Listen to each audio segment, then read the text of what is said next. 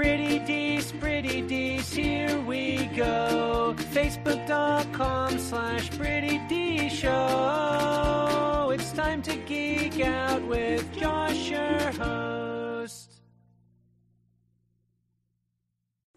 What's up, everybody? I'm Josh Meek, the Uber Geek. Welcome to Pretty Dees, your daily entertainment and pop culture show. Today on the show, we're going to talk about the upcoming Venom movie. Of course, we've known about the Venom movie for a while. It is coming from Sony, not from Marvel.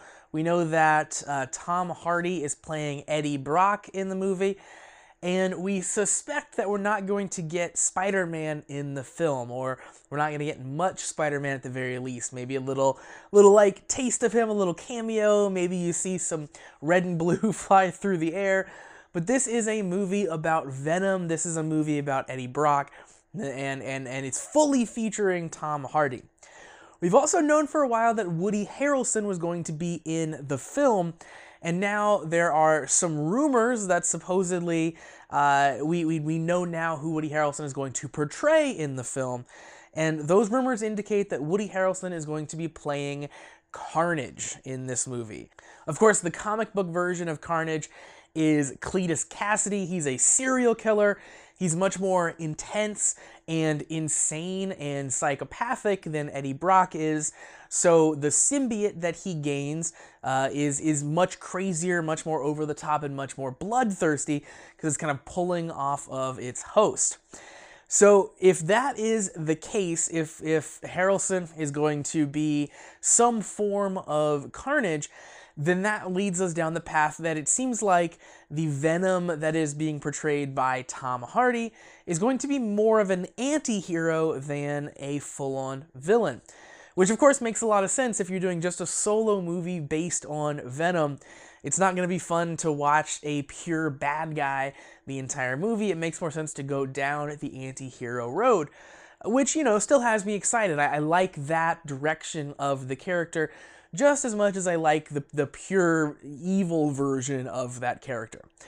We do know that the influences that this movie are drawing on are the Lethal Protector and the Planet of the Symbiotes storylines, and again, this leads right to why Carnage would be in these films. Lethal Protector sees Venom turn into more of an anti-hero, sees him fight for people who can't stand up and fight for themselves. So you kind of have that aspect of hero Venom. And of course, Planet of the Symbiotes is where they throw a whole bunch more symbiotes into the universe, not just the Venom symbiote that Eddie has, and that is where Carnage, of course, plays a major role. So if they are focusing at all on the Planet of the Symbiotes storyline or drawing any sort of inspiration from that, it makes perfect sense to include Carnage.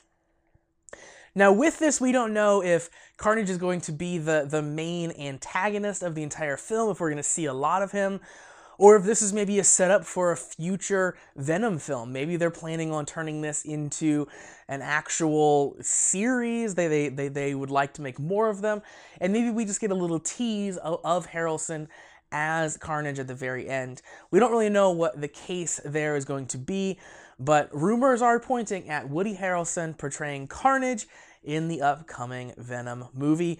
And again, I would still paint myself as cautiously optimistic about this film. With all the people involved, I want it to be very good. I'm just not going to hold my breath. And that's going to do it for Pretty Dees for today. Thanks very much for joining me here on the show. Like Pretty Dees on Facebook at facebook.com/PrettyDeesShow, and follow me on Twitter at PrettyDeesShow. Make sure that you subscribe to the YouTube channel. You can find that at prettydeesshow.com/video. And of course, subscribe to the podcast as well. You can find that wherever fine podcasts are delivered to your phone. Make sure you check back in tomorrow so you never miss any of this awesome content.